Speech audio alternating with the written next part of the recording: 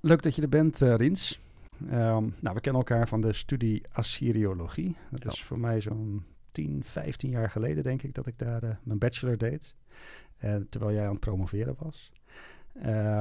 We zijn elkaar daarna redelijk uit het oog verloren. Op een enkele keer na, volgens mij kan ik me herinneren, met een reunie. Wat je nog gezien hebt. Maar ik weet dat je inmiddels ook echt gepromoveerd bent. Dat je nog regelmatig ook naar Irak gaat voor opgravingen. En dat je een boek hebt geschreven. Quote, lees direct spijkerschrift zonder voorkennis. Ja. Voordat we beginnen is misschien interessant of nuttig voor de kijkers en luisteraars om nog wat duidelijker te maken wat Assyriologie is. Ja, dus dat is het gaat natuurlijk over de talen en culturen van Mesopotamië. Mesopotamië, dat is het gebied rondom de Eufraat en de Tigris, het huidige Midden-Oosten. Het is een landbrug tussen 3 continenten. Dus in die zin ook altijd ontzettend belangrijk geweest in handel en migratiestromen en dergelijke. En in die zin ook 3000 jaar lang ook het centrum geweest van de beschaving, in ieder geval in ons deel van de wereld. Naast China en Amerika. Ja. Er leefde daar een bondgezelschap aan volkeren, die elkaar regelmatig ook de tent uitvochten.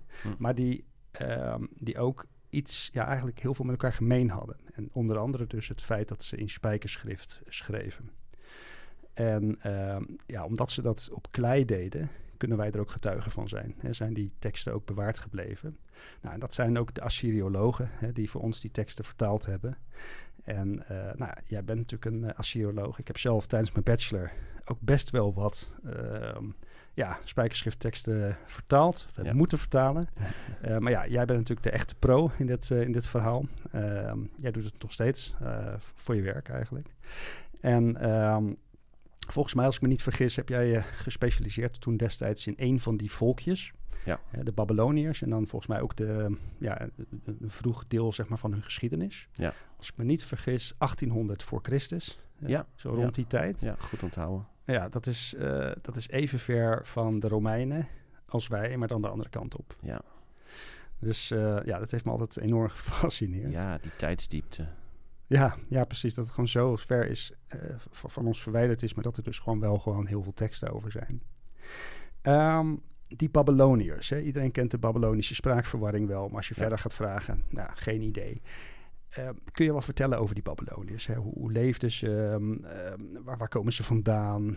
En hoe verhouden ze zich tot die andere volken daar in dat gebied? Je zegt zelf al, het was een van de volkeren die in Mesopotamië in het oude Midden-Oosten hebben geleefd. En de Babyloniërs zijn vernoemd naar de streek Babylonië, dus het land om de stad Babylon. De stad Babylon ligt enkele tientallen kilometers ten zuidwesten van Bagdad. Dus Babylonië is traditioneel eigenlijk Zuid-Irak. Dus de mensen die daar woonden noemen we tegenwoordig Babyloniërs. Maar oorspronkelijk kunnen we pas echt spreken van Babyloniërs op het moment dat er een Babylonisch rijk was. Dat hele van Zuid-Irak beheerste. En dan zitten we dus inderdaad rond 1800 of eigenlijk enkele tientallen jaren daarna. Dus zoals je zelf weet, op een gegeven moment heeft Hammurabi van Babylon heeft die grote stukken van Zuid-Irak en van het Midden-Oosten veroverd. En dan kunnen we eigenlijk echt spreken van Babyloniërs en Babylon. Daarvoor bestond de stad Babylon ook al wel, maar was het gewoon een kleine stadstaat. Ja. En wat voor samenleving was dat? Het waren geen nomaden. Dus ze woonden ook echt op die plek. Ja, ik zeg wel eens, de mensen hadden een kort en moeilijk leven in Mesopotamië. Dus de kindersterfte was hoog. Dat was niet makkelijk. Maar aan de andere kant, als je voorbij zeg maar die kritieke grens van 5-6 jaar bent, dan kunnen mensen ook daadwerkelijk wel oud worden. Het was een maatschappij die zoals alle pre-industriële maatschappijen gebaseerd was op landbouw. En ook voor een deel veehouderij. En voor de landbouw is natuurlijk essentieel voor Zuid-Irak. Daar valt niet zoveel regen. Dus men was aangewezen op irrigatielandbouw. En dat kenmerkt ook voor een groot deel die Mesopotamische cultuur. dat men systemen van irrigatiekanalen en dergelijke moest aanleggen, maar ook sluizen en opvangbekkens en zo, om voor te zorgen dat ze genoeg water hadden voor landbouw. Want regen valt er niet zoveel. Nee, precies. Maar ze zijn niet... ze zijn wel voortgekomen, zeg maar, uit meer die nomadische stammen, toch? Je verwijst nu naar de Amorieten, vermoed ik. Denk het wel, ja. De Amorieten is een volk dat opeens zo rond, laten we zeggen, 2300 voor Christus opduikt in de historische bronnen. En er is nog steeds heel veel discussie over wat die Amorieten nou precies zijn. Want die Amorieten die hebben natuurlijk een band met Babylonië. We zitten dan in de oud-Babylonische periode. Dat is de periode zo rond tussen 1900 en 1600 voor Christus. Waarin we zien dat er in één keer over het hele Midden-Oosten koninkrijkjes ontstaan die geregeerd worden door Amorieten. Nou, hoe weten we nou dat het gaat om Amorieten? Aan de ene kant zeggen de teksten gewoon letterlijk van deze persoon is een Amoriet. Maar ook de taalkundige, of zeg maar de taal van de namen van die Amoritische heersers is anders dan de namen van de mensen die traditioneel in Babylonië wonen of elders in het Midden-Oosten. Dus traditioneel wonen in Babylonië, Zuid-Irak, mensen met Sumerische namen en mensen met Akkadische namen. En die Amoritische namen, die verschillen van die Akkadische en Sumerische namen. Dus vandaar dat we zien op een gegeven moment dat overal in het Midden-Oosten zo rond 1900, 1800 voor Christus van die Amoritische koninkrijkjes opduiken. En daar ging voor een deel mijn proefschrift ook over. En er is eigenlijk nog steeds een discussie over waar komen die Amorieten nou precies vandaan? En wat was hun cultuur nou? Tot redelijk recent dacht men dat die Amorieten dat zeg maar een soort nomaden waren die uit de steppen kwamen en de macht met veel geweld overnamen. Maar inmiddels denken we daar heel anders over. Oké, want dat staat mij nog bij eigenlijk. Ja. Hoe denken we er nu over dan? Een deel van die mensen, dat waren waarschijnlijk inderdaad veehouders. Maar andere Amorieten waren waarschijnlijk gewoon huurlingen of mensen die gewoon als vluchteling ergens terechtkwamen. Of dat Amoritisch zijn een soort sociale identiteit werd die mensen aannamen. Dus dingen zoals identiteit en etniciteit en zo zijn eigenlijk constant in beweging. En dat is niet iets vasts. Nee. En ook als je het hebt over nomaden, wij denken dan vaak aan Bedouinen met tenten en kamelen die zeg maar in een soort duinenzee door de woestijn gaan. Maar de kameel was toen nog niet gedomesticeerd. Dat gebeurt pas rond 1000 voor Christus. Okay. Dus de nomaden die je had, dat waren dus mensen die trokken rond aan een beetje aan de outskirts van de bewoonde wereld met grote groepen schapen. Dat moet je daarbij voorstellen. Ja. Maar zij zijn niet, zeg maar, de voorlopers van de Babyloniërs in die zin. Nee. Nou is het wel zo dat het eerste Babylonische koningshuis, de First Dynasty of Babylon, die claimt wel dat ze afstammen van de Amorieten. En dat zie je dus ook bij een hele hoop andere van die koningshuizen die oppoppen in het Midden-Oosten rond 1800 voor Christus. En een aantal van die koningen van die eerste dynastie van Babylon hebben ook Amoritische namen. Hammurabi bijvoorbeeld. Ja. Oh, dat is Amoritisch. Dat is een Amoritische naam, ja. Ja, want als we even, zeg maar, 1800 voor Christus, dat is de tijd waarover jouw proefschrift ging, hè? Ja. De oud-Babyloniërs, zoals ze dan heten. Je had dan die Amorieten.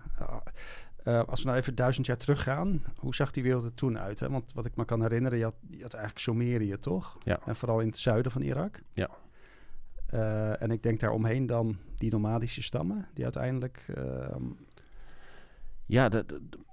Dan als je zegt 1000 jaar daarvoor, dus laten we zeggen, we zijn rond 2700 voor Christus. Dan moeten we voornamelijk op de archeologie vertrouwen voor onze bronnen. Kijk, geschreven teksten die ons kunnen vertellen of dit is een Amoriet of een Sumeriër. die zijn er in die tijd niet echt. Er zijn wel geschreven bronnen, maar die zijn heel, heel beperkt. Dus in die tijd had je in Zuid-Irak dus allerlei stadstaatjes, Sumerische stadstaatjes. Een beetje te vergelijken met het oude Griekenland, zoals je nog herinnert. Ja. En daar moeten ook wel mensen zijn geweest die aan veehouderij deden. En misschien ook wel mensen die in stammenverbanden leefden, maar daar hebben we gewoon geen textuele informatie van. Nee, maar waarom ik het vraag is, dus zeg maar de teksten die overgeleverd zijn uit die periode, en volgens mij gaat dat nog veel verder, want ik heb al teksten gezien van administratieve lijstjes, zeg maar 3200 voor Christus, zoiets. Ja. Maar dat is allemaal Sumerisch. En Sumerisch is niet dezelfde taal. Hè? Dus is niet gerelateerd aan Babylonisch. Ja. Of Amoritisch. Want Amoritisch en Babylonisch zijn volgens mij Semitische talen. Absoluut, ja. Die zijn dezelfde taalfamilie, ja. Maar had je in die tijd, zeg maar, in dat 3e millennium voor Christus, dan wel al ook Semitische bronnen, Semitische teksten? Het Oud-Akkadisch kan ik me herinneren. Ja, klopt. Voor zover ik weet is zeg maar de eerste aanwijzing die we hebben van een Semitische taal, dus van het Akkadisch, dan zitten we zo rond 2500 voor Christus. Oh ja. En dat is eigenlijk een soort indirect bewijs. En wat er daarvoor werd gesproken in Zuid-Irak, we zijn het er inmiddels wel over eens dat in ieder geval vanaf 2800 voor Christus dat het Sumerisch werd gesproken en geschreven. Maar als je kijkt naar die allereerste teksten, 3200 voor Christus, dus de proto-cuneiform, dat proto-spijkerschrift, waarvan we teksten hebben uit Uruk, daar is inmiddels ook wat discussie over of dat wel Sumerisch is of niet. En je wou Theo Crispijn nog eens een keertje uitnodigen. Ja. Die kan je daar meer over vertellen, omdat een oude theorie dat proto-spijkerschrift geen Sumerisch was, maar proto-Eufratisch, dus nog een taal daarvoor. Oh. Daar schijnt wat nieuw bewijs voor te zijn. En Theo kan dat goed uitleggen. Oké, nou dan ga ik hem zeker even over vragen dan. Ja. Ja, maar het is dus inderdaad gewoon een opeenvolging van volkeren. Dus dat proto... Ja. Wat zei je nou? Proto... Ja, proto-Eufratisch. Oké. Eufratisch. Ja, tenminste, dat is gewoon hoe dat wordt genoemd. Hè? Ja. Dus we hebben verder geen idee van hoe die mensen zichzelf noemden. En er is nog discussie over, maar het is in ieder geval tantalizing genoeg dat er voor de Sumeriërs een ander volk was die een andere taal spraken. En dat die hun sporen hebben achtergelaten in ons eerste schrift. Dat is iets magisch eigenlijk. Ja, precies. En is dat proto-Eufratisch, is dat dan gerelateerd aan andere talen die we kennen? Daar durf ik geen uitspraak over te doen. Het is meer dat die allervroegste spijkerschriftteksten en woorden die daarin voorkomen, ook plaatsnamen van een aantal van die steden in Zuid-Mesopotamië, die zijn niet te verklaren uit het Sumerisch. Nee, oké. Bijvoorbeeld... Ja, precies. Op die manier. Zo zijn er Sumerische steden waarvan we heel makkelijk kunnen zeggen van oké, dat betekent dit in het Sumerisch. Maar als je het hebt over Uruk of Sippar, Zimbir, Nippur, wat betekent dat? En dat is vanuit het Sumerisch eigenlijk niet echt te verklaren. En daarom, zo is die proto-Eufraat-theorie ontstaan. En die is op een gegeven moment door een aantal mensen van de hand gewezen. Maar er is een boekje uitgekomen onlangs van een Duitse wetenschapper, Gelken. En die heeft een ander argument. En dat is best interessant. Ja, het blijft me fascineren hoor. Je had het over magisch, maar dat is ook een hele reden waarom ik ooit die studie ben gaan doen. Ja. We hebben het gewoon over 3000 jaar voor Christus. Ja. Ik bedoel, ik kan me nog herinneren hoe ik überhaupt op die studie ben gekomen. Ja. Dus dat ik ooit een keer ik was toen heel erg bezig met Schliemann, Troy. Ja. Dat is die beroemde archeoloog die Troy uiteindelijk gevonden heeft. En ik heb toen... ik studeerde toen talen en culturen van Griekenland. Dus Griekse talen en culturen. En ook nog wat oude geschiedenis. En dan vooral die die oude Griekse geschiedenis, dat was wat mij tot de verbeelding sprak. Dus niet zozeer de Griekse geschiedenis zoals we hem kennen van Plato en Hesiodus en dergelijke. Maar het ging dan, wat mij dan vooral bijbleef, wat mij vooral aansprak, was dan zeg maar die hele oude laag daarboven nog. Dus daarvoor nog, van dat lineair A en dat lineair B. En ik vond het geweldig dat daar gewoon nog überhaupt een handvol tabletten van bewaard was gebleven. Dus dat sprak helemaal tot de verbeelding van wauw, zo oud. En dat ging dan denk ik over, 1200 voor Christus of zo. Ja, beyond imagination. Ja. En ik kan me nog herinneren dat ik op een gegeven moment een boek las. Het was een pseudo-wetenschappelijk boek. Ik ben de titel even kwijt. Maar dat ging eigenlijk ook over de oorlog in Troje en wat we daarvan weten. En die had het dan ook over die Griekse tabletten en dergelijke. En alles wat we daarvan van weten vanuit de Griekse overleveringen. En toen ging hij het volgende hoofdstuk. En toen noemde hij gewoon van en we hebben natuurlijk vanuit Anatolië. Turkije hebben we ook nog wat bronnen. En dan had hij het over 10.000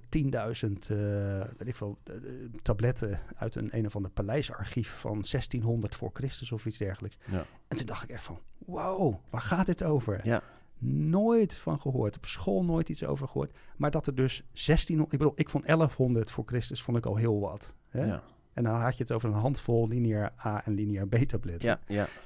En die man die had het dan even over 10.000 of 10.000 kleitabletten uit een of ander paleisarchief van 1600 voor Christus. Ja. En dat was op een gegeven moment mijn deur, zeg maar, naar die wereld van Mesopotamië. Dus toen ik me daarin ging verdiepen, toen ontdekte ik dat grote achterland, wat dan Mesopotamië is. En dat nog veel verder gaat. 1600 was nog niet eens heel ver. Ik bedoel, we hebben het over 3200. Ja. Daarom. Administratieve teksten. Ja. Dus die magie, die herken ik wel, Ja, nee, daar zeg je wel wat. Het is jammer dat in ons huidige onderwijssysteem... dat je niet echt bekend wordt gemaakt met wat er allemaal te koop is. Hè? Ja. Ik bedoel, wat weet je van het oude China? Ja, dat is waar. Maar goed, dit zit natuurlijk wel een stuk dichter bij huis. Hè? Ja. Dus ik vraag me ook altijd af van waarom wist ik dat niet? Ik heb er ook wel eens vaak over nagedacht. En ik denk dat de reden waarom we daar zo weinig van weten... is toch hoe het Nederlandse onderwijsstelsel is ingericht. Hè? Dus het is een politieke keuze. Je kan zeggen van... we willen graag dat studenten of kinderen... een soort breed overzicht hebben van de complete wereldgeschiedenis. Hè? Dat is misschien heel droog en academisch... maar het Nederlandse onderwijsstelsel heeft heel erg gekozen voor thematische onderwerpen. Ja. En die thematische onderwerpen, die kunnen we als Nederlander allemaal opnoemen. Die zijn altijd hetzelfde. Tweede Wereldoorlog, Romeinen in Nederland, sinds kort slavernij, de Gouden Eeuw, die geen Gouden Eeuw meer mag heten. Ja. En de prehistorie, dat zijn een beetje de smaken die het Nederlandse geschiedenisonderwijs biedt. En daarbuiten wordt er relatief weinig gedaan. Ja. Terwijl de Egyptenaren wel voldoende aandacht krijgen in de geschiedenis, kan ik me herinneren. Want het ging vanaf Egypte, zeg maar, gelijk door naar de Grieken. Ja. Maar dat hele Mesopotamië, wat ik daarvan wist, het was een of andere zandbak met nomaden die op kamelen daar. Nou ja, maar dat is wel een beetje het beeld. En je hebt natuurlijk wel via de Bijbel, ik ben christelijk opgevoed, via de Bijbel weet je er natuurlijk wel iets van. Hè? De verhalen waarin het Joodse volk, zeg maar, ook te maken kreeg met de Babylonische koningen. Ja. Dus je weet wel dat er iets meer was dan dat, maar meer ook niet. Nee.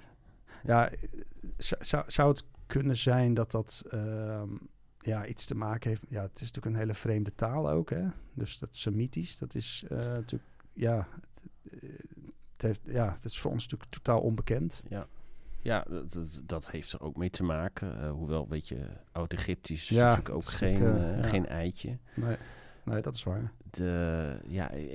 Het oude Egypte heeft gewoon een betere PR, zou ik zeggen. Ja, precies. Want ze hadden natuurlijk ook gewoon ook veel meer goud en gigantische monumenten. Hè? Je hebt het Luxor en de piramides, de Sphinx. Ja, precies.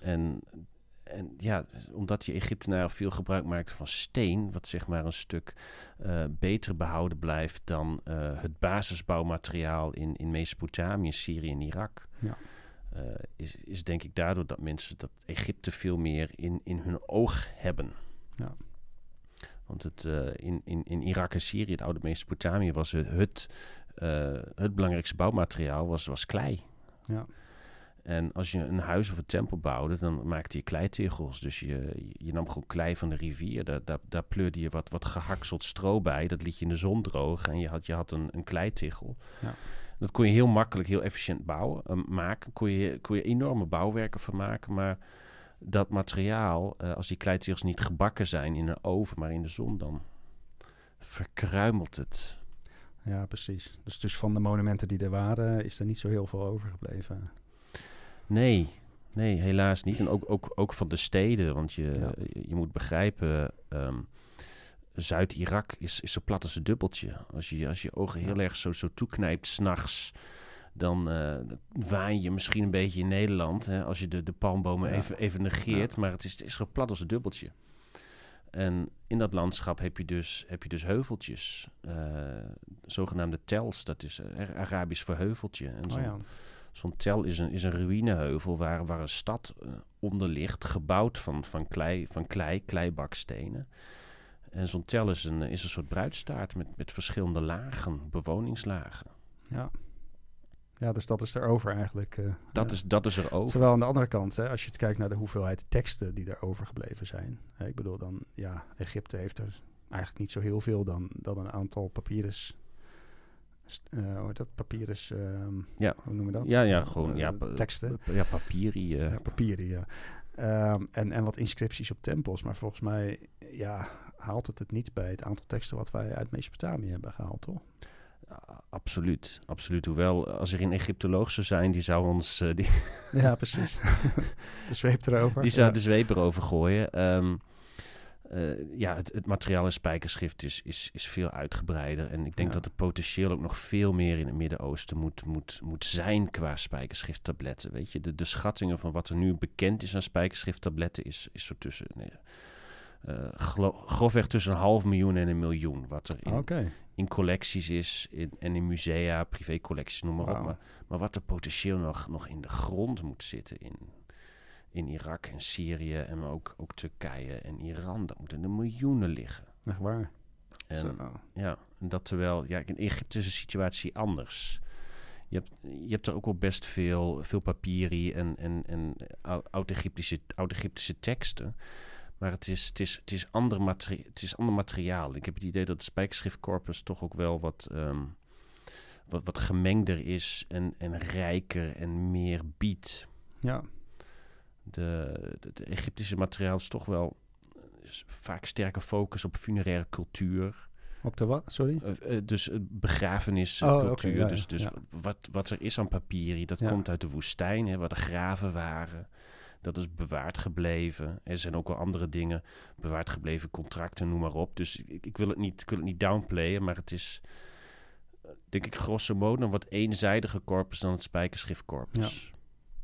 Want wat hebben wij in het spijkerschrift allemaal? Ik kan me herinneren, verdragen, contracten, adoptiecontract, liefdesbrieven. Ja, eigenlijk alle teksten die we nu ook hebben, had je in het spijkerschrift. Dus recepten bijvoorbeeld, persoonlijke brieven aan koningen, brieven tussen rijke mensen, arme mensen, eindeloze administraties van paleizen, tempels, graansilo's, heel veel literatuur. Dus er zijn bijvoorbeeld ook gekke dingen zoals bezweringen tegen impotentie. En literatuur, koningsinscripties. Ik zou ze een lijst moeten maken, maar je kan het zo gek niet noemen of het is er wel, of het is er wel. Ja, want wat ik me kan herinneren is dat er ook een keer zo'n sociale netwerkanalyse is gedaan op basis van volgens mij contracten. Want in die contracten staan natuurlijk de namen. Was dat niet het Assyrische deel uit het eerste millennium?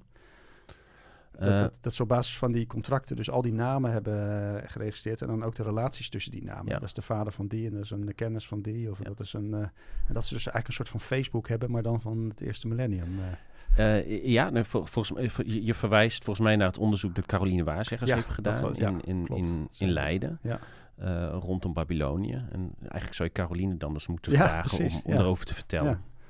Ja. Dus ik durf daar niet te veel over te zeggen. Nee. Maar het is wel onwijs interessant wat ze heeft gedaan, inderdaad. Om in die contracten heb je dus mensen die worden genoemd met de naam van hun vader en een familienaam. Dus het zijn echt unieke individuen. En als je die al die families in kaart brengt, dan kun je dus gaan zien dat een bepaalde familie over een aantal generaties sociaal opklimt. Ja, precies. Wat grappig. Ja, maar dat is dus gewoon uniek. Ik bedoel, we hebben het wel over, over een periode ver voor ons, zeg maar. Ver voor de Romeinen nog. Ja. En dan dat het eigenlijk al zoveel bekend is. Ik blijf het fascinerend vinden. Ja, nee, ik ook. Die tijdstiepte, hè. Als je bedenkt dat de hunebedbouwers in Drenthe, hè, dat was zo rond 3000 voor Christus. Oké, dezelfde tijd eigenlijk. Dat is diezelfde tijd dat er teksten in Irak waren. Dus. Ja, dat maakt het dan ook gelijk een stuk dichterbij voor ons. Ja. We weten dus kennelijk iets over die periode. Ja. Wat ik ook wel eens gehoord heb, vond ik ook wel een mooie vergelijking, is dat het eigenlijk een soort van...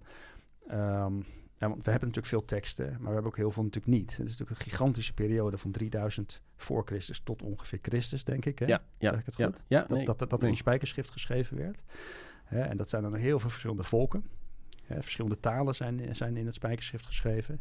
Maar je hebt dan over bepaalde periodes heb je dan opeens weer heel veel. Maar dan van de een op de andere dag is er weer helemaal niks. Het is bijvoorbeeld dat er een stad wordt veroverd. Ja. Tot die tijd is er heel veel over geschreven. Maar daarna is het dan ook pikken donker. Ja, nee, dat vind ik ook een fascinerend iets. Dat blijkbaar het gebruik van het schrift kende zijn ups en downs. Dus je kan zeggen van als gevolg van een catastrofe valt de boel in elkaar. En dan kun je inderdaad een periode hebben van een eeuw of 2 eeuwen waarin we eigenlijk bijna geen spijkerschriftteksten hebben. En dan in één keer komt het weer. Dan komt het weer op. En dat heeft ook denk ik te maken met de sociaal-economische situatie. Ja. Dat zie je ook in onze huidige cultuur. Dat wij produceren veel meer geschreven woord en tekst en zo dan 50 jaar geleden. Puur en alleen vanwege sociale media en internet en e-mails. We schrijven meer dan ooit tevoren. Ja, maar dat vind ik ook wel een mooie vergelijking. Want het is, wat we tegenwoordig schrijven is natuurlijk vooral digitaal. Ja. Maar ja, als dat internet, dat zijn natuurlijk gewoon servers en harde schijven. Ik zeg maar even zo. Ja. Als dat allemaal op een gegeven moment, weet ik wel, als de economie instort en je krijgt een civil collapse, ik zeg maar even wat. En al die harde schijven die roesten weg. Dan lijkt het alsof we in deze periode eigenlijk niks geschreven hebben. Exact. Toch? Exact. Nou, precies. Dat is een perfecte vergelijking. Ja. Dus weet je, misschien was er zoiets ook gebeurd 3000, 4000 jaar geleden. Ja, want iemand die gaf een keer dat voorbeeld van... Het is eigenlijk een soort van grote sporthal die helemaal pikkendonker is van binnen. En met hier en daar zo'n hoe zeg je dat, zo'n spotlightje. Dus een heel klein stukje in die sporthal is intens verlicht. Ja. Dus dat zie je ook helemaal. Je ziet ook alles in geuren en kleuren helemaal bekend. Maar dan een paar centimeter verder, dan is het compleet donker. Ja. En dan weer een paar meter verder, dan zie je opeens weer zo'n stukje verlicht. Ja. Dat was volgens mij een vergelijking ook... waarmee je dus duidelijk maakt van hoe dat tekstcorpus in Mesopotamië, hoe je dat moet zien. Hè? Van bepaalde kleine stukjes, periodes, weet je eigenlijk best veel. Ja. Onevenredig veel. Ja. Maar dan heb je een paar jaar later is het opeens weer volkomen donker. Ja, nee, klopt. Die analogie kende ik nog niet. Maar inderdaad prachtig. Van sommige periodes, sommige archieven kunnen we in een bepaalde stad op de dag reconstrueren wat er ongeveer gebeurde in een paleis of in een archief. En dan in één keer poef, weet je 300 jaar niet wat er gebeurt in een bepaalde streek. Ja, dat is ook wel frustrerend dan. Ja, maar we worden getrokken tot het onbekende. Hè? Dus Ja. Nou ja, en de belofte of de hoop dat er nog miljoenen tabletten zeg maar in de grond liggen. Ja, nou dat is een feit. Ja. Daar durf ik mijn hand wel voor in het vuur te steken. Ja, en wat dat allemaal nog oplevert. Ja. Maar ik hoorde ook dat in het Brits Museum bijvoorbeeld, daar liggen dan, wat is het, 150.000 tabletten. Maar die zijn ook lang nog niet allemaal vertaald, toch? Nee, klopt. Ja, kijk, het laaghangend fruit, de mooiste dingen, literatuur en Gilgamesh-epos, dat is er allemaal wel uitgehaald. Maar je hebt in zo'n British Museum heb je inderdaad ook nog mini fragmentjes waar 1 tekentje op staat. Oh, ja. Of teksten die worden gezien als minder interessant. Gewoon administratieve bonnetjes met lijsten met namen en hoeveelheden gerst. Ja. Dus, maar er is nog heel veel werk te doen in het vakgebied. En dat is ook een deel van wat jou ook heeft aangetrokken. Een deel van de aantrekkingskracht. Het is nog een beetje, je hebt er nog een beetje die pioniersgeest die je bij de klassieken of in de wereld van de Bijbel niet hebt. Hè? Dus je kan niet verwachten dat er nog een enorm groot corpus aan literaire tekst in het Grieks komt. Nee, precies. Ja, inderdaad. En die kans heb je met spijkerschriften in Mesopotamië wel. Ja, ik vond het altijd meer een soort van voorrecht om dit te studeren. Ja, het was gewoon naast mijn werk. Ik bedoel, ik deed het er gewoon bij. Hè, maar dat was ook vooral vanuit interesse en passie eigenlijk. Maar ik kan me nog herinneren dat die stage die ik dan liep in het Brits Museum, 2 weken lang. Dan kreeg je gewoon zo'n bordje of zo'n tray met een aantal tabletjes die je dan van tevoren had opgevraagd. Ja. Maar dan heb je gewoon zo'n klein spijkerschrift tabletje, een brief uit. Nou ja, volgens mij was het ook de periode van jouw proefschrift ongeveer. Ja. Dat heb je dan in je hand. En dan realiseer je op dat moment dat jij ongeveer de enige bent geweest op de archeoloog na die in al die 4000 jaar gewoon dat tablet in zijn handen heeft. Ja. Dat je soms zeg maar de vingerafdrukken nog in de klei ziet. Ja, dat je gewoon dat viel mij ook op. Hè. Dus dat tabletje, dat op een gegeven moment ga je dat handschrift een beetje leren kennen van die persoon. Dat je dan ziet dat het eigenlijk een soort van haastig in elkaar geschreven is. En dan vertaal je de brief en dan zie je ook dat die persoon gewoon boos is. Ja. Hè? Of dat heel erg bezorgd is. Ja. Je zou dit en je zou dat. Ja. Ik weet niet of het waar is, maar ik weet niet. Je voelt je gewoon heel, heel dicht bij die schrijver betrokken op dat moment. Ja. Echt fantastisch. Ja, dat is toch de magie van het werken met oude bronnen en waarom wij als mens zijn aangetrokken tot archeologie of geschiedenis. Ja. We willen toch in aanraking komen met het verleden. Ja. En dan is denk ik alle zintuigen die we hebben aanraken en zo, dat zijn daarbij belangrijk om die verbinding te voelen met de geschiedenis. Ja. Ik heb dat ook heel sterk. En andere mensen hebben dat niet, hè? Maar ik vind het iets magisch. Ja, zeker. De tabletten die jij bestudeerd hebt, dat zijn oud-Babylonische tabletten. Ja. Dat is een corpus, wat ik al zei, zo rond 1800 voor Christus. Het is een Semitische taal. Ja. Nu heb jij laatst ook een boek geschreven, waar ik mee begon eigenlijk. Hè? Lees direct spijkerschrift zonder voorkennis. Ja. Waarin jij eigenlijk, voor de leek, zeg maar die wereld van de spijkerschrift wat toegankelijk maakt. Ja. Kun je daar wat meer over vertellen? Van waarom heb je dat gedaan? Nou, ik wou inderdaad graag een boek schrijven dat ik zelf zou willen lezen als ik geen assyrioloog zou zijn. Dus dat je toch nieuwsgierig bent naar hoe die teksten uit de oudheid eruit zien. En dat een vertaling niet genoeg is. Dat je gewoon echt wil ervaren hoe het is om zo'n oude tekst in een vreemd schrift, in een vreemde taal te lezen. Ja. En dat heb ik met dat boek geprobeerd te bewerkstelligen. Dus ik geef een soort algemene geschiedenis van Mesopotamië. En dan heb ik daarnaast 10 teksten van verschillende tijdperken, verschillende genres bewerkt. En als je een beetje van puzzelen houdt, dan kun je ermee aan de slag. Dus je krijgt gewoon een tekst in het oorspronkelijke spijkerschrift en dan een lijst met tekens, met de waarde van die tekens. Van, moet je een teken lezen als God of als man of als een lettergreep. Oh ja. En als je dat hebt gedaan, dus die tekens zeg maar eerst hebt omgezet naar ons alfabet, dan heb je een woordenlijstje. En zo kun je dan toch op een simpele manier even proeven hoe zo'n oude tekst vertalen gaat. En krijg je ook een beetje een idee van wat er in die oude teksten staat. Want het is... Ja, het is fascinerend, weet je. Maar het leest niet altijd zo even makkelijk als Harry Potter. Nee, klopt. Maar het is feitelijk gewoon het werk wat een Assyrioloog doet. Ja. Want ik heb niet anders gedaan tijdens die opleiding. Nee. En wat jij dus nog gewoon... ik weet niet of je het dagelijks doet, maar in ieder geval nog steeds doet, toch? Ja, nee. Ik ben nog steeds heel erg gedreven. En het is... ik probeer er toch elke dag wel een heel klein beetje in ieder geval aan te doen. Want net als met alles, je moet het blijven gebruiken en er mee bezig blijven. Anders dan vergeet je het. Ja, dat is waar. Want dat moet ik ook wel nageven. Na 10 jaar dan is het wel eens weggezakt. Ik vraag me af hoe snel het weer... als ik weer zou beginnen, zeg maar. Als ik het weer zou oppakken, hoe snel het dan weer terugkomt. Nou ja, dan... ik zou zeggen, als je zo'n tekst uit mijn boek gaat pakken... dan precies, al dan helemaal iets wat je zeg maar al hebt gedaan, min of meer. Dan weet je, het is net als een spier. Ja, tuurlijk. Dus als je die spier ooit hebt getraind, dan trainen we weer heel snel terug. Ja, dat is waar. Ja, want er zit ook een verschil tussen schrift en taal. Dat is voor ons, als je zo'n studie doet, is dat heel normaal, weet je dat. Maar voor veel mensen is dat ook nog niet eens duidelijk. Nee. Dus dat spijkerschrift eigenlijk, dus dat je eigenlijk verschillende talen kunt schrijven in het spijkerschrift. Ja. Net als dat je, wij schrijven in het Latijns schrift. Ja.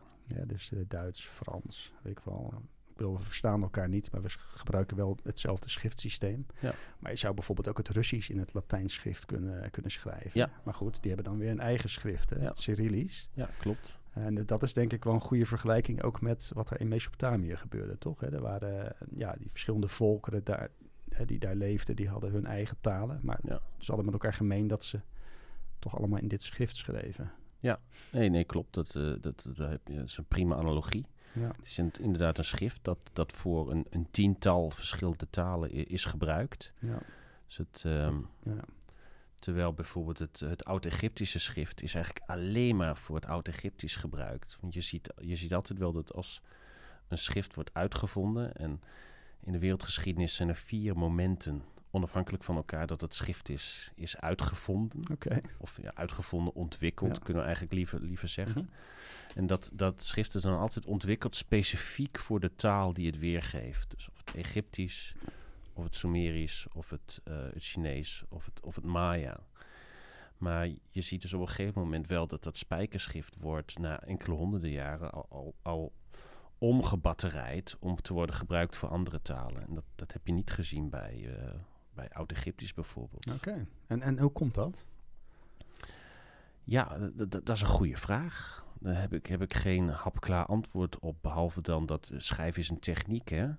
En een hele nuttige techniek voor administratie, voor koningsideologie. En dat mensen die niet of volkeren die niet het Sumerisch gebruikten, die zagen het nut daarvan. En die dachten niet bij zichzelf... dat is trouwens wel gebeurd, maar veel van die volkeren dachten niet bij zichzelf... we ontwikkelen ons eigen schrift. Maar nee, het is makkelijker om te kopiëren. Ja. Maar het was natuurlijk ook wel een gebied waar heel veel... wat ik al zei, een brug tussen 3 continenten. Er waren natuurlijk gigantisch veel volken die daar langs kwamen... voor handel, migratie en dergelijke. Dus ik kan me voorstellen dat als jij daar langskomt en je pikt dat op... Je ziet hoe ze dat gebruiken, dat een techniek is die je zelf misschien ook overneemt. Ja. En misschien was dat bij Egypte anders. Geïsoleerd, denk ik. Ja, nee, dat kan er ook zeker mee te maken hebben. Want zoals je zelf al zei, Mesopotamië is op het kruispunt van verschillende continenten, is een open gebied. En Egypte is de Nijlvallei. Dus je kan Egypte van boven of van onderen binnengaan.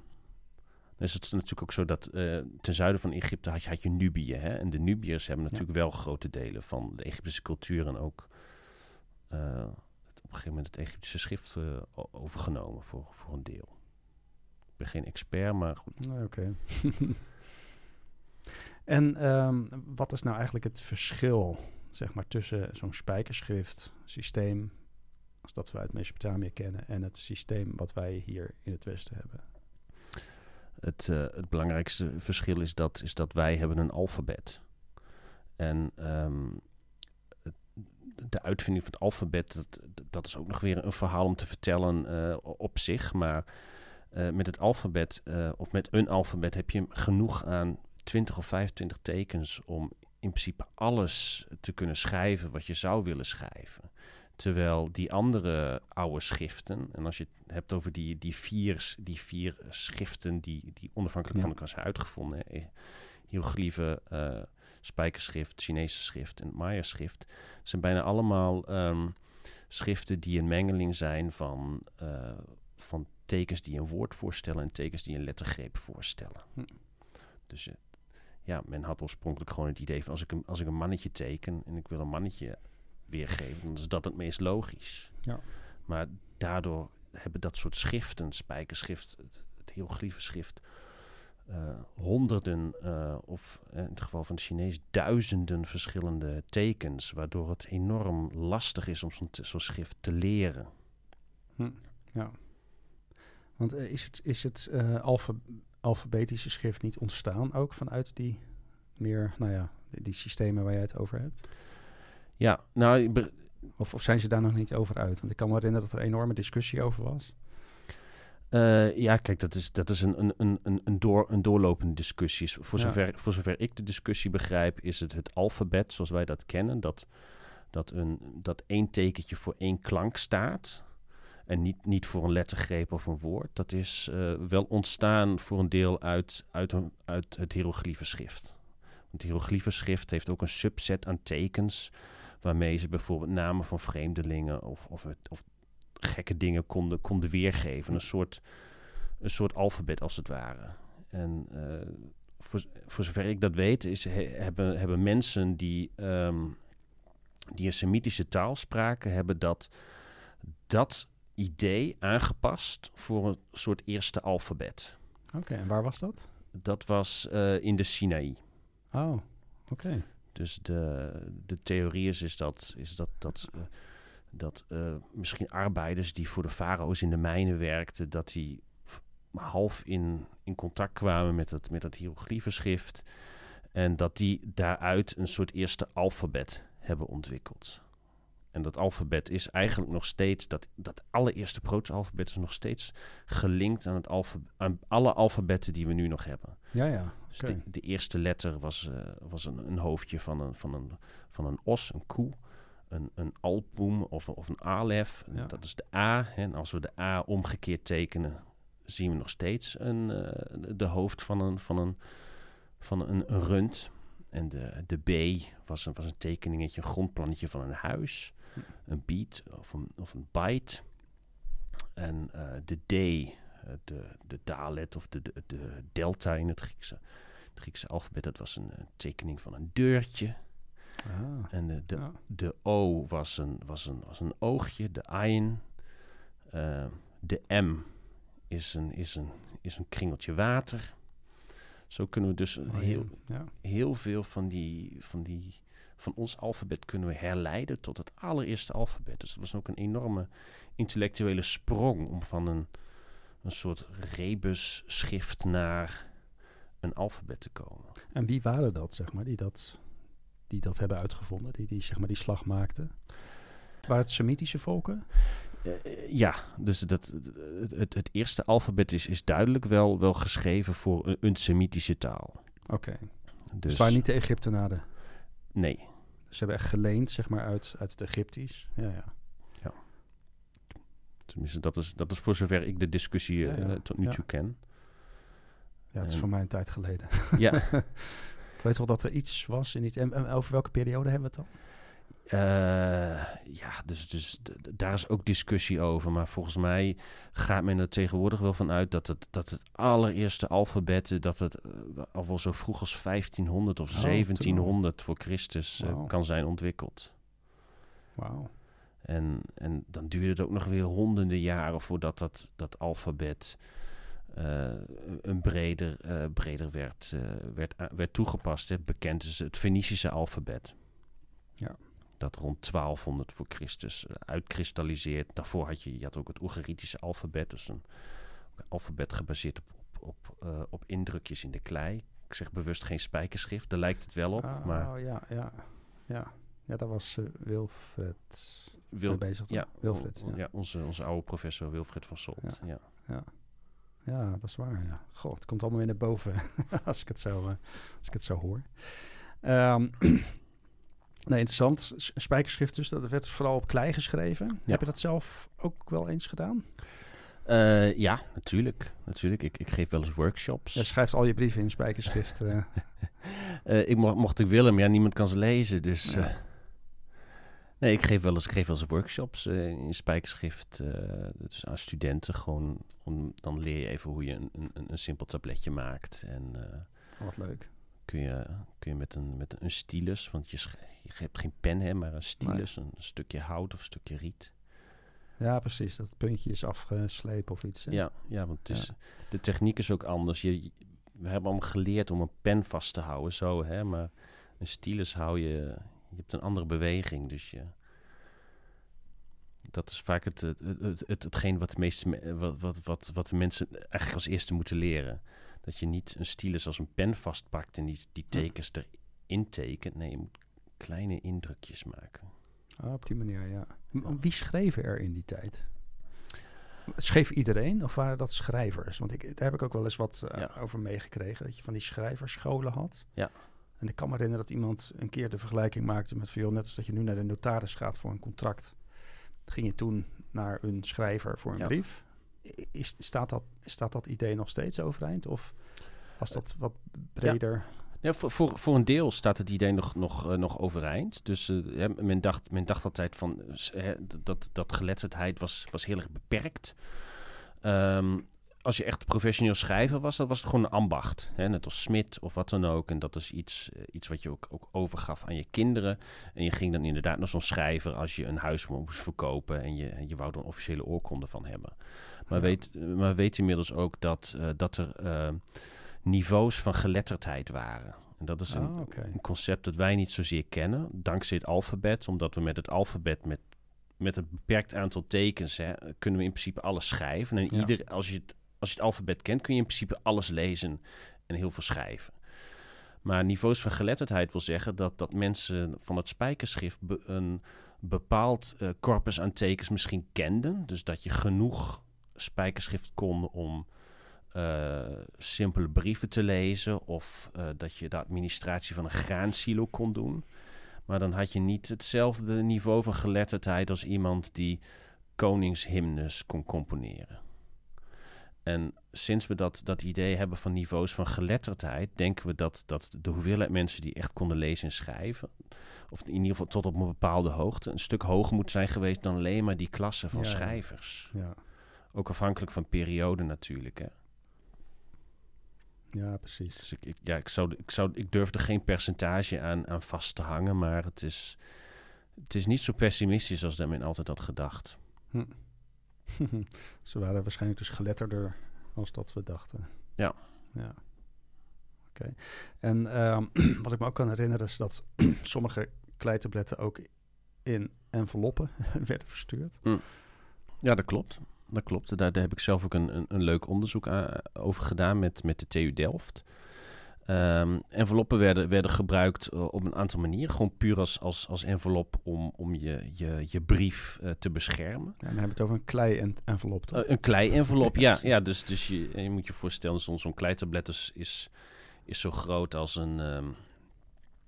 een oude mobiele telefoon, zeg maar. Of zeg maar een halve smartphone. En dan heb je gewoon een soort kruis van klei. En die vouw je eromheen. Oké. Dat is een envelop. En dan kon je zo'n brief versturen. Maar het werd ook gebruikt tegen fraude. Want? Nou, moet je je voorstellen dat je een huis koopt. En je laat die verkoop van het huis schrijven op zo'n kleitablet. Maar zo'n kleitablet kun je natuurlijk nog veranderen stiekem. Oh ja.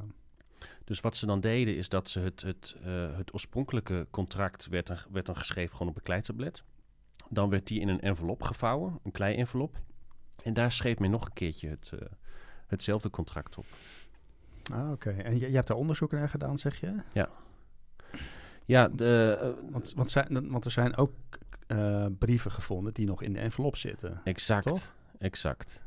Er zijn nog best veel teksten die nog in de envelop zitten. En weet je, 100 jaar geleden dan werden die gewoon zo tik opengemaakt. Maar tegenwoordig doen we dat niet meer. Om duidelijke redenen. Maar door middel van micro-CT scannen. Dus eigenlijk hetzelfde als een CT in een ziekenhuis. Hè, waarbij je zeg maar fotoplakjes maakt van het object. Kunnen we het tablet aan de binnenkant toch lezen en ook digitaal reconstrueren en zelfs 3D printen. Oh, en dat heb je ook gedaan? Dat heb ik ook dus je scant eigenlijk het tabletje wat erin zit en vervolgens print je dat? Ja. Oh, grappig. Dat heb ik niet zelf gedaan. Heb ik gedaan met Dominique Negantiaar van de TU Delft. Okay. En die kwam ook met dat idee. Ja. Dus ik moet wel de kudos geven aan degene die het verdiend heeft. Maar we hopen dat we daar een vervolg aan kunnen geven. En zijn er nog veel van dat soort enveloppen of ongeopende enveloppen? Absoluut. Ja. Ik denk nog wel honderden, misschien wel duizenden. Wauw. Echt wereldwijd, hè? Ja. En weet je, want die enveloppen zijn dan vaak ook beschreven aan de buitenkant, toch? Ja. Dus je weet wel ongeveer wat er dan op staat, denk ik, of niet? Soms wel, soms niet. Oké, dat verschilt. Ja, dus in het geval van een brief, dan staat er op de envelop vaak alleen maar de afzender en degene voor wie het bedoeld is. Maar in het kader van tegen fraude, administratieve teksten en koopcontracten en zo, dan kun je vaak kleine variaties hebben tussen de binnen- en de buitenkant. Okay. Of dat de binnenkant meer informatie geeft. Ja. Dus dat... Wat grappig. Ja, de buitenkanten konden ze nog aanpassen, maar dan heb je altijd nog de binnenkant, zeg maar, om te bewijzen dat het... hoe het eigenlijk precies. was. Ja. Als er geschil was over, weet je, ik kocht van jou een huis van dat zo groot is, maar ik vind dat het zo groot is. En dan... Ja, precies. Wat grappig dat toen gewoon ook zo werkte. Ja, mensen zijn mensen. Ja, human, ultra-human. Ja, jij gaat nog regelmatig naar Irak voor opgravingen, om daar onderzoek te doen. Ja. Heb je nog plannen binnenkort? Ik ben zeker van plan om in het najaar naar Irak te gaan. Ik hoop dat ik daar met een... Najaar 2023? Najaar 2023, okay. Ja. Om met een lokale Iraakse collega een opgraving te doen. Eigenlijk zou ik dat dit afgelopen najaar al hebben willen doen. Maar door de veiligheidssituatie in Irak... de Nederlandse overheid had een negatief reisadvies uitgevaardigd. Okay. Kon ik dit jaar helaas niet gaan. Maar ik heb goede hoop dat komend jaar... dat ik daar dus wel met Iraakse collega's... op gelijke voet onderzoek kan doen. Want de afgelopen jaren ben je gewoon geweest, toch? Op dan vorig jaar na? Ja. Of dit jaar? Ja. Maar hoe is het daar? Waar zit je überhaupt? Zit je meer in het zuiden of in het noorden? Ik ben tot nu toe eigenlijk alleen maar in Bagdad geweest en in het zuiden. Ja. En ik heb me in Irak nooit onveilig gevoeld. Je moet er geen gekke dingen doen, maar in een stad als Cairo moet je ook geen gekke dingen doen. En dus als je gewoon niet bij rare mensen in de taxi stapt... en je bent eigenlijk altijd in de buurt van Irakisch die je kent, die de taal spreken... kan er eigenlijk heel weinig gebeuren. Maar ik ken ook een voorbeeld van twee Nederlandse meiden die ik ken. Die zijn met een campertje al maanden onderweg in Iran en Irak. En die reizen al die landen door. En die hebben nooit een probleem. Wauw.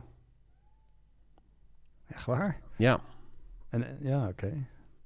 Maar Bagdad, dat heeft... Ja, het is natuurlijk door die oorlog is dat nog steeds het imago van... Je had er zo'n green zone, geloof ik. Ja. Dat is de veilige zone. En eromheen, daar moet je vooral niet komen. Maar dat is dus wel anders dan tegenwoordig. Ja, dat is anders dan tegenwoordig. Toen ik voor het eerst in Irak was in 2017... Toen was de green zone nog. Dus dat is inderdaad het gedeelte waar de paleizen van Saddam Hussein waren... en ambassades. En daar hadden ze zeg maar grote blast wall omheen gezet. Dat is voor een groot deel nu ontmanteld. En daar zijn de Irakiërs heel blij mee, de Baghdadis. Want daardoor is de stad in ieder geval weer een stuk beter te navigeren. Ja, precies. Het is jammer dat Baghdad synoniem staat aan moord, doodslag, bomaanslagen. Want er zijn wel hele mooie stukjes in Baghdad. Ja, tegelijkertijd is Baghdad ook een stad in het Midden-Oosten, weet je. Het is veel beton, veel auto's, rotzooi op straat. Maar je hebt in het oude centrum van Baghdad heb je bijvoorbeeld Al-Mutanabi Street. Dat is een soort zoek met oude boekhandeltjes en oude... leuke cafeetjes waar je waterpijp kan roken. Echt een beetje... Waar je nog een soort 1001 nacht sfeer... ik wil het niet te veel orientaliseren, maar Baghdad is de tweede stad van het Midden-Oosten na Cairo. Dus het heeft heel veel te bieden. Ja. Wauw. Ja, ik herken het wel hoor. Ik ben wel in Amman geweest. Jordanië. Ja. Maar daar had ik het precies hetzelfde. Precies hetzelfde. God, dat sfeertje wat daar hangt. Hè? Maar de meeste toeristen zitten dan in het westerse stuk. Hè? Maar daar zat ik dan juist niet. Hè? Ik ging juist ook met het openbaar vervoer. De meeste gaan in van die airco touringcarbussen. Al die opgravingen. Maar ik pakte dan gewoon het lokale vervoer. En dan kreeg ik bij het hotel, of het hostel, kreeg ik dan zo'n briefje waarop dan in het Arabisch stond waar ik heen moest. Dat als ik er niet uitkwam, dan kon ik het laten zien. Ja. Dan zat je in die hele kleine busjes met die gordijntjes en hobbelend zo. Maar ja, fantastisch. Daar moet je van houden. Ik ben gek op het Midden-Oosten. Ik hou van de mensen die daar... ik hou van het volk van de Irakiërs. Ja. En het is, ons beeld is van het Midden-Oosten is zo verpest door het nieuws. En er wonen ook gewoon mensen die een leven proberen op te bouwen. En dat is niet altijd makkelijk. Nee. Dus ik snap ook heel goed dat mensen het liefst hierheen willen komen. Nee, maar dat klopt wel. Het nieuws is natuurlijk ISIS. En het zijn allemaal zelfmoordterroristen. En onveilig. Ja. Nou ja, mooi. Maar die opgravingen waren dan ook in Baghdad? Of zijn in Baghdad waar jij naartoe gaat? Nee, die opgraving die ik plan, dat is in Zuid-Irak. Dat is vlakbij een provinciestad. Die heet Al-Diwania. En die lokale partner, dus een vriend van mij, Abbas heet hij. Hij heeft al veel onderzoek gedaan op een specifieke site. En we willen dus dat samen willen we dat onderzoek voortzetten. Ja, hoe gaat zo'n opgraving? Hoe gaat dat in zijn werk? Het is eigenlijk een klein bedrijfje, een opgraving. Dus je hebt een hiërarchie, je hebt een opgravingsleider en je hebt verschillende specialisten. Dus je hebt bijvoorbeeld, als je het hebt over een opgraving in Irak, je kan een specialist hebben voor het aardewerk, dus de potscherf en zo. Iemand voor de dierenbotten. Iemand die zich bezighoudt met, als het spijkerschriftteksten worden gevonden. Iemand die zich dus bezighoudt met spijkerschriftteksten, maar ook iemand die goed is met landmeetapparatuur. Dus het is eigenlijk een kleine... Ja, multidisciplinair team. Het is een multidisciplinair team die in Irak zo'n tel, zo'n bruidstaart met verschillende lagen, dat heel voorzichtig probeert op te graven en zoveel mogelijk probeert te documenteren wat je precies vindt en wat je doet. Ja, precies. Want opgraven is vernietigen. Dus je moet tijdens het proces van opgraven moet je zoveel mogelijk informatie behouden, zodat mensen daar na de hand nog iets aan kunnen hebben. Ja. En wat doe jij dan? Ik bedoel, graaf jij zelf ook? Of als er tabletten worden opgegraven, gaan die dan op jouw bureau en ga jij ermee aan de slag?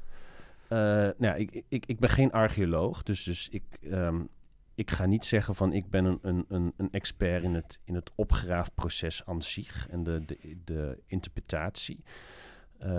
Als Assyrioloog hou ik me dus met name bezig met de teksten en de interpretatie van die teksten. Maar op zo'n opgraving zelf, dan doe ik natuurlijk ook gewoon mee met het opgraven. Ja. En dan leuk. Neem ook een goede vriendin van mij, die is archeoloog, die gaat dan ook mee. En zij heeft dan een beetje de leiding over het daadwerkelijk samen met die lokale partner over het opgraven en het plan van wat gaan we nou precies doen. Wauw. En haal je ook veel kleitabletten naar boven? Of is dat gewoon af en toe? Ja, dat is af en toe. Ja. Ik zou graag willen dat als je een spade in de grond steekt, dat je wat vindt. Maar dat moet niet een doel zijn van een archeologische opgraving, om alleen maar kleitabletten of schatten te vinden. Je moet een soort historische vraag hebben en op basis daarvan een opgraving doen. En als je dan teksten vindt, dan is dat mooi meegenomen. Maar dan helpt het hopelijk met het beantwoorden van die vragen. Maar het is geen doel op zich. Nee. En jouw droom is eigenlijk gewoon zo'n pot, zo'n aardewerkpot vol met tabletten ergens een keer op. Ja. Ik ga niet liegen. Ik hoop natuurlijk dat ik de Ark van het Verbond vind. Maar Ja, precies. Ja. 10 inscripties. Ja, nee, maar het is het geheel. De geschiedenis van Mesopotamië moeten reconstrueren aan de hand van teksten, archeologie. En het liefst ook nog kunstgeschiedenis. Dus je moet alle bronnen pakken om het hele verhaal te kunnen vertellen. Ja. En wat wordt er zoal nog meer opgegraven? Want je zegt, je hebt zo'n tel. Nou, dat is vooral bebouwing, denk ik. Worden er ook sieraden, dat soort dingen gevonden? Potten, denk ik, aardewerk? Ja, het meeste wat je vindt is inderdaad aardewerk. Ja. Dus het zijn gewoon, aardewerk vergaat niet. Dus je hebt eindeloos veel scherven. Ja. En heel veel van die scherven, daar heb je niet zoveel aan. Dat is niet diagnostisch, zoals ze dat noemen. Andere scherven, als je een stuk van de onderkanten zo hebt, die zijn wel diagnostisch. Dus die kun je gebruiken voor je verhaal. Want scherven worden ook gebruikt om te dateren. Dus aardewerk vind je heel veel. Daarnaast, specifiek in Mesopotamië, in deze periode vind je dus ook terracotta's noemen we dat. Dat zijn een soort kleine, is ongeveer zo groot als een mobiele telefoon. Plaatjes, als het ware. Die gemaakt zijn in een malletje of van een godin of van een mannetje. Of wat dan ook. Ja, wat vind je nog meer? Kralen. Ja, dat soort dingen. Ja. Maalstenen. Ja, maalstenen. Ja. Ja. Dat soort dingen blijven over. Ik kwam ook een keer een tekst tegen. Ja. Iemand had een maalsteen opgestuurd of zo. En die had hij op een boot geladen, geloof ik. En die was dan onderweg. Ja. Komt voor. Ja. Maar stenen bebouwing, dat dus niet. Nee. Als je steen moest worden geïmporteerd. Ja, het was duur.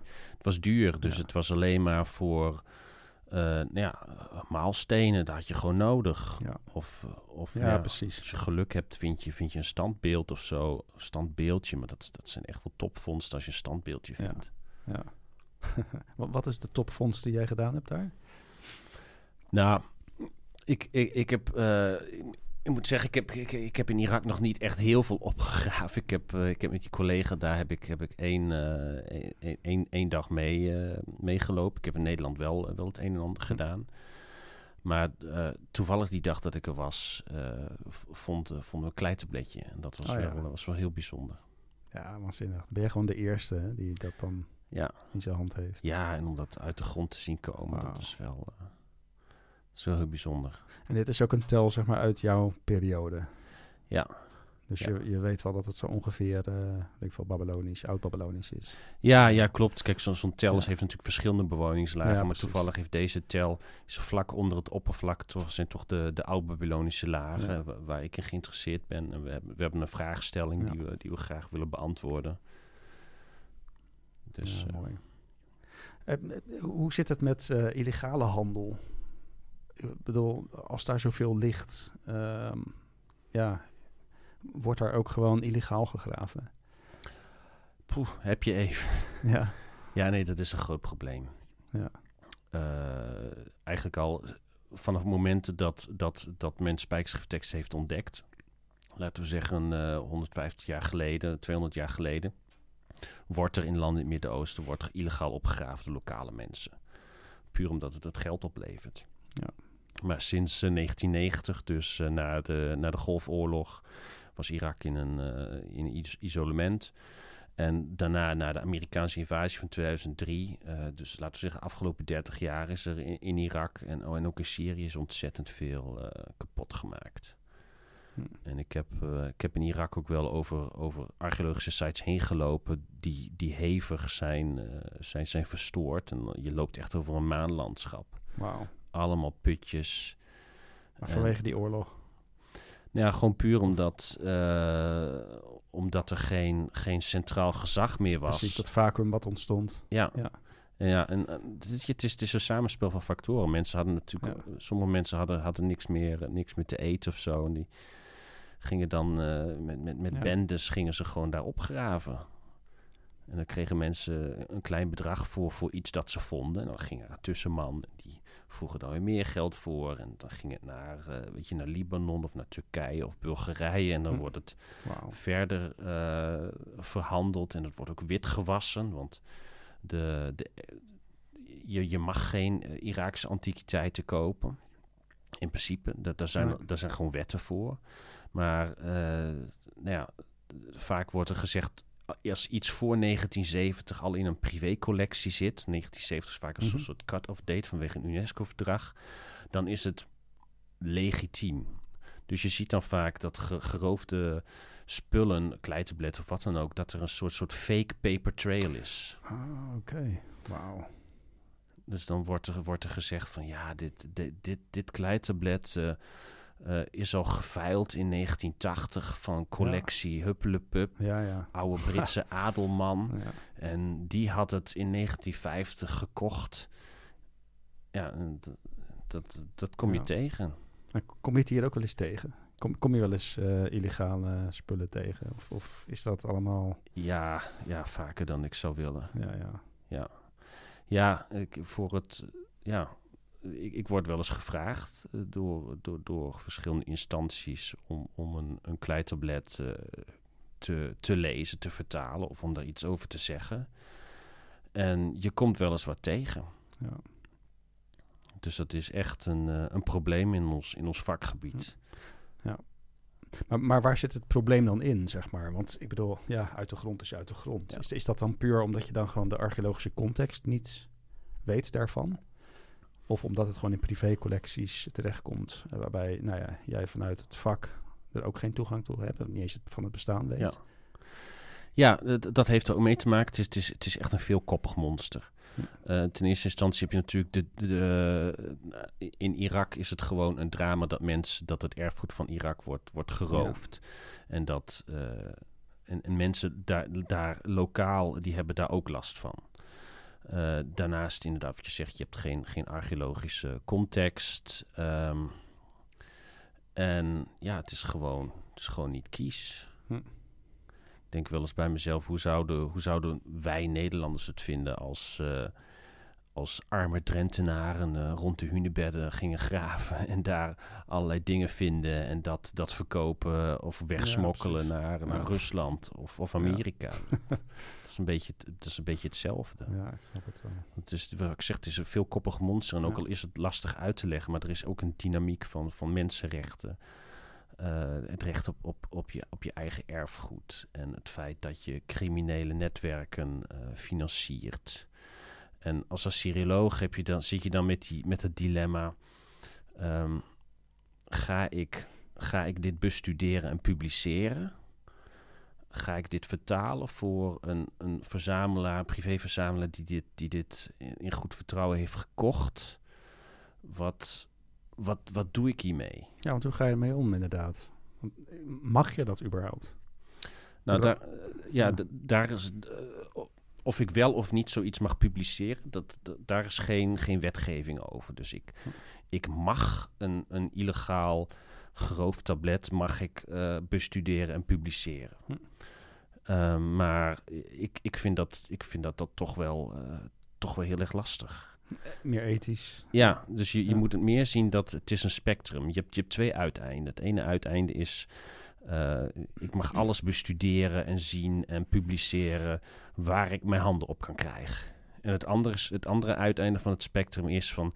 ik bestudeer alleen maar dingen die in een officiële archeologische context zijn opgegraven... wat helemaal legaal is. Ja. Nou, je kan geen van beide uiteinden van het spectrum kun je volhouden. Want als je zeg maar dit uiteinde hebt alleen maar officieel en zo... ja, dan heb je maar een beperkt aantal teksten dat je kan bestuderen. Dus elke Assyrioloog en elke archeoloog zit ergens op dat spectrum. Ja. En vroeger was ik daar een stuk vrijzinniger in. Maar omdat ik nu ook samenwerk met Iraakse collega's... en ik kom meer in aanraking met het materiaal. Ben ik er toch anders over gaan denken. Ja. En Ja, dat is toch wel een barrière dan voor je. Ja, of het moet dan echt een tekst zijn waarvan je denkt van wauw, weet je, dat is precies die missing link die we nog hebben van een of ander literair stuk of iets dergelijks. Ja. Net dat missende tablet. Ja, dan ga ik nog steeds niet over meteen tot publicatie. Oké. Ik heb goede contacten met de Iraakse autoriteiten, dus mijn eerste reflex is nu van kijken als het zeg maar illegaal is, of er op de een of andere manier of het terug kan naar Irak. Oh, oké, op die manier. Ja. En dan om dat te bestuderen, dat is dan een tweede zaak, zou ik nu zeggen. Ja.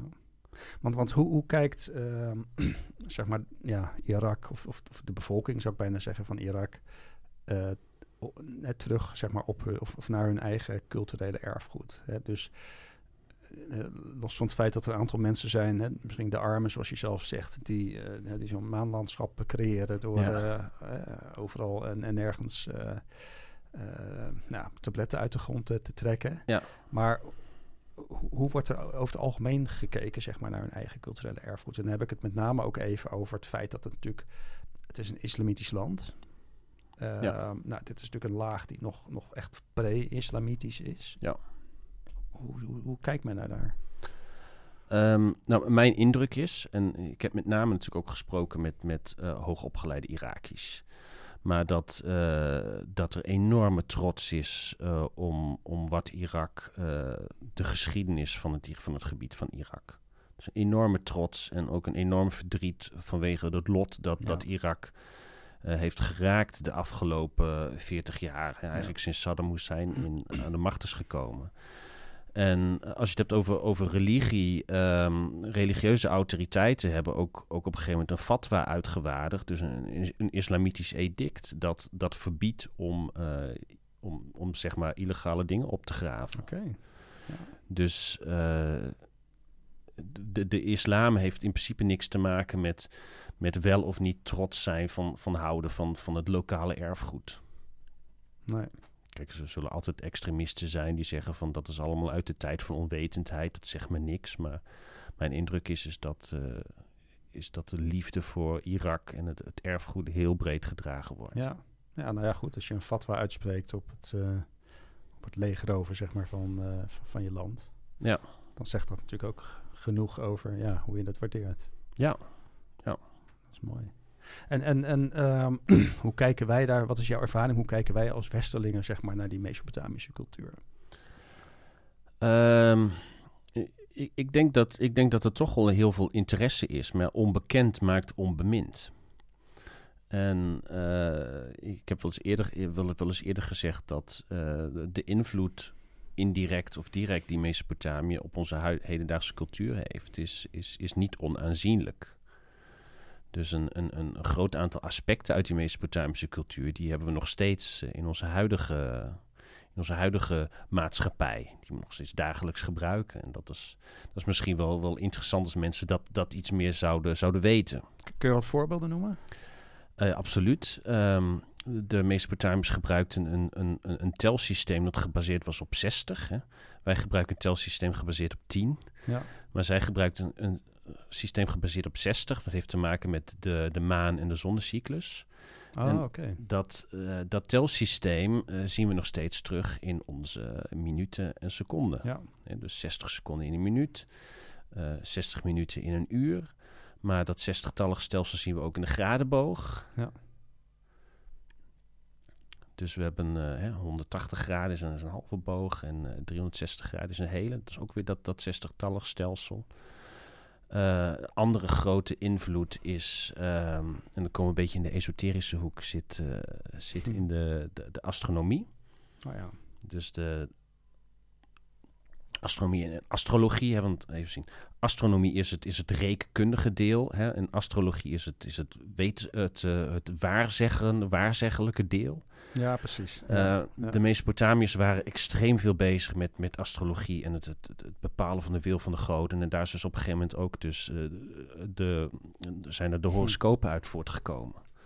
Dus de horoscopen die wij nog steeds gebruiken, hè, of je daar nou wel of niet in gelooft, die zijn eigenlijk via de Grieken en de Romeinen naar ons toegekomen. Maar de basis ligt bij de Mesopotamiërs. Oké. En niet bij Egypte?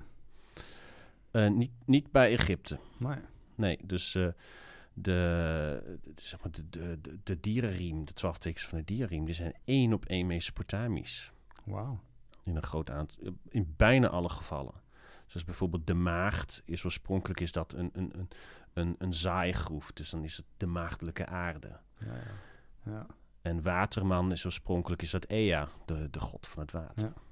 Ja. Wat grappig. Ja, dat soort dingen. Maar ook wiskunde. Ik bedoel, ik heb ook wel eens wat gelezen. Hè, dus dat de Grieken hebben ook flink gekopieerd. Ja. Van Mesopotamië. Ja, klopt. Ja, nou, de Grieken hebben natuurlijk ook ze hebben niet alle mosterd bij de Mesopotamiërs gehaald, hè, maar we zouden best wel wat meer mogen weten van wat we daar vandaan hebben. Ja, precies. En, zijn er ook, dat vraag ik me ook wel eens af, zijn er ook literaire invloeden? Dus bijvoorbeeld het Gilgamesh-epos, nou dat doet niet onder voor een westers literair stuk. Ja. Ik bedoel, het is gewoon hoog niveau. Het is, zijn daar ook invloeden, weet je dat? Ja, men vermoedt wel degelijk dat Mesopotamische literatuur een invloed heeft gehad op Griekse literatuur. Dus bijvoorbeeld Enuma Elish, het Babylonische scheppingsverhaal, waarin bijvoorbeeld een strijd tussen verschillende generaties goden voorkomt. Ja. Denkt men dat dat een invloed heeft gehad op Hesiodus. Ah, oké. Ja. En het Gilgamesh-epos zelf, het is een epos. Epos is per definitie een verhaal van een man die... een man, hè, zelden een vrouw... die een onmogelijke taak heeft en daarvoor allerlei dingen moet overwinnen. En uiteindelijk komt die overwinning door. Dus men denkt dat het Gilgamesh-epos ook een soort blauwdruk is geweest voor andere epen, zoals de Odyssee. Ja, moet je nagaan. Ja, niet 1 op 1, hè, maar meer dat thema's en dergelijke en dergelijke een invloed hebben. Zo had Gilgamesh, het Gilgamesh-epos draait ook om de liefde voor zijn boezemvriend Enkidu. En men neemt wel eens aan dat bijvoorbeeld ook Achilles en Patroclus heeft geïnspireerd uit... Ja, precies. Ja, het is dus gewoon een traditie die dan even... zich doorontwikkelt, als ik het zo mag zeggen. Juist, en weet je, Gilgamesh is ook half goddelijk. Ja, en die doet ook allerlei fantastische dingen. Hercules is ook half goddelijk. Ja. Dus je moet het meer in die zin zien. En we hebben nog niet eens over de link met de Bijbel gehad. Nou, vertel. Het bekendste link is natuurlijk het zondvloedverhaal. Dat herinner je nog wel, waarschijnlijk. Ja, wat ik nog weet, de ark van Noach. En dat ik tijdens die les op een gegeven moment ontdekte dat er ook nog een ark was van, minstens 1000 jaar ouder, geloof ik. Ja. Ergens, een Sumerische ark. Ja. En die was vierkant, maar die had ook een duif en had ook heel veel dieren. Ja, nee, klopt. En dat... daar kun je Theo Crispijn nog eens een keertje uitgebreid over vragen. Maar daar is ook een duidelijke link. Dus. Ja. Waarom heeft het jou over de streep getrokken om dit te gaan studeren? Ik had voor kinds af aan had ik altijd al een diepe interesse in oude talen en culturen. En ik las ook van die pseudowetenschappelijke boekjes. Weet je, Erik van Däniken, waren de grote cosmonauten. En dat is wel grappig. Jij bent eigenlijk ook een beetje tot de archeologie gekomen en zo, of tot dit vakgebied door die pseudowetenschappelijke dingen. Ja, klopt. En dus ik had het van kind af aan had ik dat al. En ja, toen heb ik op een gegeven moment een verkeerde studiekeuze gemaakt. Wat ging je doen dan? Ik heb economie gestudeerd. Dus ik Oké. ben afgestudeerd als accountant en controller. Ik heb iets heel anders. Ja. Ja, maar ik Alhoewel heb er genoeg tabletjes zijn met wat is het, administratieve lijstjes en dergelijke. Ja, nee, klopt. Maar ik heb daar nooit iets mee gedaan. Maar Nee. in die tijd, vroeger, kon je nog een tweede studie doen zonder dat je gestraft werd met het tarief van 15.000 euro. Ja, dat is nog steeds. Nou ja, nee, toen ik economie had afgestudeerd, heb ik een jaartje gewoon gewerkt. Ja. En toen kon ik dus een tweede studie doen, waarbij ik zeg maar het normale collegegeld hoefde te betalen. Ja, dat had ik ook nog. Maar precies toen ik mijn master wilde gaan doen, toen was dat veranderd. Ja. Dus daarom heb ik eigenlijk nooit mijn master gedaan. Ja, nee, ik vind het echt de huidige generatie studenten. Nee, die wordt echt tekort gedaan. Ja, maar het was ook te voorkomen dat de eeuwige student toch? Dat mensen moesten naar de arbeidsmarkt of iets dergelijks. Dat was toch een beetje het idee? Ja, dat heeft natuurlijk ook mee te maken, maar aan de andere kant, dat is een hele andere discussie. Kijk, dat is een andere discussie, maar wat weet je als pas afgestudeerd, weet ik veel, VWO-student? En sterker nog, binnen het VWO heb je ook al een paar jaar daarvoor moeten kiezen in welke richting je ging. Dat was in mijn tijd nog niet. Ja. Wij deden gewoon nog het volledige pakket. Je had natuurlijk wel vakken, maar nu heb je tegenwoordig, profielen, geloof ik. Ja. Dus eigenlijk op een hele jonge leeftijd moet je al kiezen voor een profiel.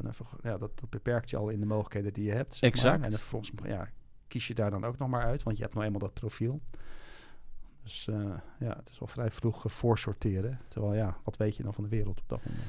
Ja, kijk, als je volgens het Nederlands systeem, je bent 22, je bent door het systeem heen gerausd. Ja. Wat ben je dan volwassen? Ik heb het idee dat men tegenwoordig ook later volwassen is. Ja. Ik zeg ook vaak tegen studenten van, pak 1 of 2 jaar extra als het even financieel kan. Ja, dat is iets anders, ja. Wow. Maar jij bent nog steeds werkzaam in dat vak, maar niet aan een universiteit, toch? Dat is een beetje ingewikkeld. Nou, ik geef nog regelmatig nog colleges in de Asiologie in Leiden, maar dan vervang ik een collega. Maar ik heb ook gewoon een baan of 2 banen die mijn salaris betalen. Ja. Dus ik werk voor de Leiden Delft Erasmus interuniversitaire samenwerking. Daarnaast heb ik een onderzoekspositie aan de TU Delft rondom de perceptie van erfgoed uit de Tweede Wereldoorlog. Oh ja, dat is iets heel anders, anders. Totaal ander thema, maar ja goed, je weet ook als je geschiedenis houdt, ben je ook een beetje een alleseter. Ja, dat is waar. Ja, maar goed, daarmee blijft de kachel branden, zou je zeggen. Ja, en weet je, ik ben zo gedreven dat ik doe heel veel in de avonduurtjes en in de weekenden. En ik vind het leuk om ook nog steeds wat colleges te kunnen geven in mijn vakgebied. Ja. Maar is er gewoon geen werk dan? Is het aantal banen, zeg maar, in Nederland in de spijkerschrift zo klein dat je daar gewoon... Of wil je het ook niet? Nou, ik heb heel lang gedacht dat een baan als een seroloog aan de universiteit... dat het enige zaligmakende was. Mm-hmm. Totdat ik doorhad van dat is ook maar een baan. En als je zeg maar aan de unie een vaste baan hebt als een seroloog... of als Egyptoloog of wat dan moet je ook gewoon colleges geven, administratie doen. En dan doe je onderzoek in je vrije tijd. Oh, echt waar? Ja, voor een groot deel wel. En dat is feitelijk wat ik nu ook doe. En als je het hebt over het aantal banen... er zijn wel banen. Maar vaak als mensen een baan hebben... dan hebben ze die vaak voor een langere tijd. Ja. Omdat er zo weinig banen zijn. En er zijn heel veel mensen die graag zo'n baan willen hebben. Ja. Maar je wil ook niet naar het buitenland? Ja, ik zou wel willen. Alleen ik heb een zoon. En, en die groeit hier op. En ik ben gescheiden. Ja. En ja, ik vind toch wel dat mijn kind is mijn hoogste prioriteit in het leven. Dus dus je zit een soort van vast hier. Ja, maar weet je... Maar zo voelt het niet. Nee, zo voelt het niet. Ik vind dat niet erg. Ik bedoel, je kan erover klagen en dergelijke. Maar ik ben eigenlijk wel heel tevreden met hoe ik het zo heb georganiseerd. Ja, gaaf. Ja, leuk. En je bent ook nog betrokken bij het genootschap Ex-Oriente Lux. Nou, ik ben daar zelf ook bij betrokken geweest, zoals je weet. Ja. En dat is ook een vereniging die zich heel erg inzet eigenlijk om de kennis, de wetenschappelijke kennis die geproduceerd wordt over het Midden-Oosten, Mesopotamië, ook Egypte, om dat ook in een begrijpelijk format ook beschikbaar te maken voor de leek. Ja. Toch in Nederland? Ja.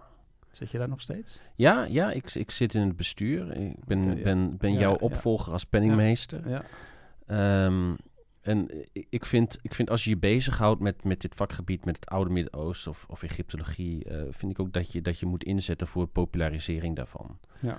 En daarom ben ik hierin actief. Dus ik ben penningmeester, maar ik geef ook lezingen voor het genootschap. Ik schrijf af en toe een artikeltje en ik help ook bij het organiseren van online lezingen bijvoorbeeld. Die host ik. Ja. En Ex-Oriente Lux zet zich dus in voor het populariseren van de wetenschappelijke kennis van het oude Egypte, de wereld van de Bijbel en Mesopotamië door een tijdschrift dat 3 keer per jaar uitkomt en door het organiseren van lezingen, online lezingen en ook lezingen op locatie. En hoe is het animo, zeg maar? Is er veel interesse? Nou, ik heb het idee dat er wel veel interesse is. Alleen het probleem is, hoe bereik je mensen? Ja. Want destijds, toen ik er nog zat, een tijd geleden, wel een paar jaar geleden, toen was het vooral het vaste ledenbestand. Maar die leden die zaten er al 50 jaar ongeveer. Die waren al 50 jaar lid en die beginnen langzaam uit te sterven, zeg maar. Ja, nee, daar noem je iets inderdaad. Hoe Ex-Oriente Lux georganiseerd is nog heel erg zoals het in het begin ging. En we moeten eigenlijk gewoon een stevige brainstorm hebben over hoe we de nieuwe doelgroepen kunnen aanspreken. Maar ook hoe we de bestaande mensen die lid zijn van EOL kunnen blijven interesseren. Nou, begin een podcast. Ja. Ja. EOL Today. Ja, EOL Today, ja. Ja. Ja, dan zou ik het ook gewoon Engels doen. En dan gewoon via video. Ja. Ja. Nee, zodat je ook gewoon mensen uit het buitenland gewoon kunt interviewen. Over dit vak. En dan op een begrijpelijke manier. Ja. Nee, dat zijn goede ideeën. Nou ja, want ik ken de wereld van de archeologie redelijk. Het is inmiddels wel weggezakt. Maar goed, die magie en dat gevoel. Ik denk van het is het zo waard. Het is het zo waard. Ik bedoel, wij zitten vaak in het Westen in onze koker. Ja. Alsof dat zeg maar de hele wereld is. En of dat de manier is waarop je naar de wereld kunt kijken. Terwijl, ik bedoel, er is zo ongelooflijk veel bekend over deze oude beschaving. Mesopotamië. Ik bedoel, we hebben zoveel bronnen. Ik vind het een kans om ook gewoon eens een keer een andere bril op te zetten. Ja, nee. Gewoon eens met een andere bril, zeg maar, naar jouw eigen situatie kijken. Nee, ja, absoluut. Je eigen wereld. Ja, nee, die interesse is er ook wel. Ondanks dat een jonge generatie moeilijk te bereiken is. Ja, maar goed, het blijft toch altijd vaak, mensen kennen het niet, dus ja. Nee, misschien moeten we maar Mesopotamische dansjes op TikTok doen. Ja, precies dat. Mesopotamische muziek. Ja. Dat soort dingen. Ja, maar dat zijn wel van die manieren waarop je het gewoon... je moet iets vinden wat mensen kennen. Ja. En waar ze warm voor lopen. Ja, en waar ze potentieel bereikt kunnen worden. Ja. Muziek. Theo Crispijn. Ja, je moet echt Theo Crispijn een keertje uitnodigen. Ja, ga ik zeker doen. Ja. Nou ja, hartstikke leuk. We zijn al best wel een tijdje bezig. Ik weet niet of je zelf nog wat wil toevoegen aan het gesprek. Het is altijd een plezier om met je te praten. We kunnen wat mij betreft nog uren doorgaan, maar... gaan we dat gewoon een keertje voor een volgende keer doen? Gaan we doen. Nou, dan wil ik je in ieder geval hartelijk danken voor je aanwezigheid hier. En tot de volgende keer. En dankjewel voor de uitnodiging, Marco.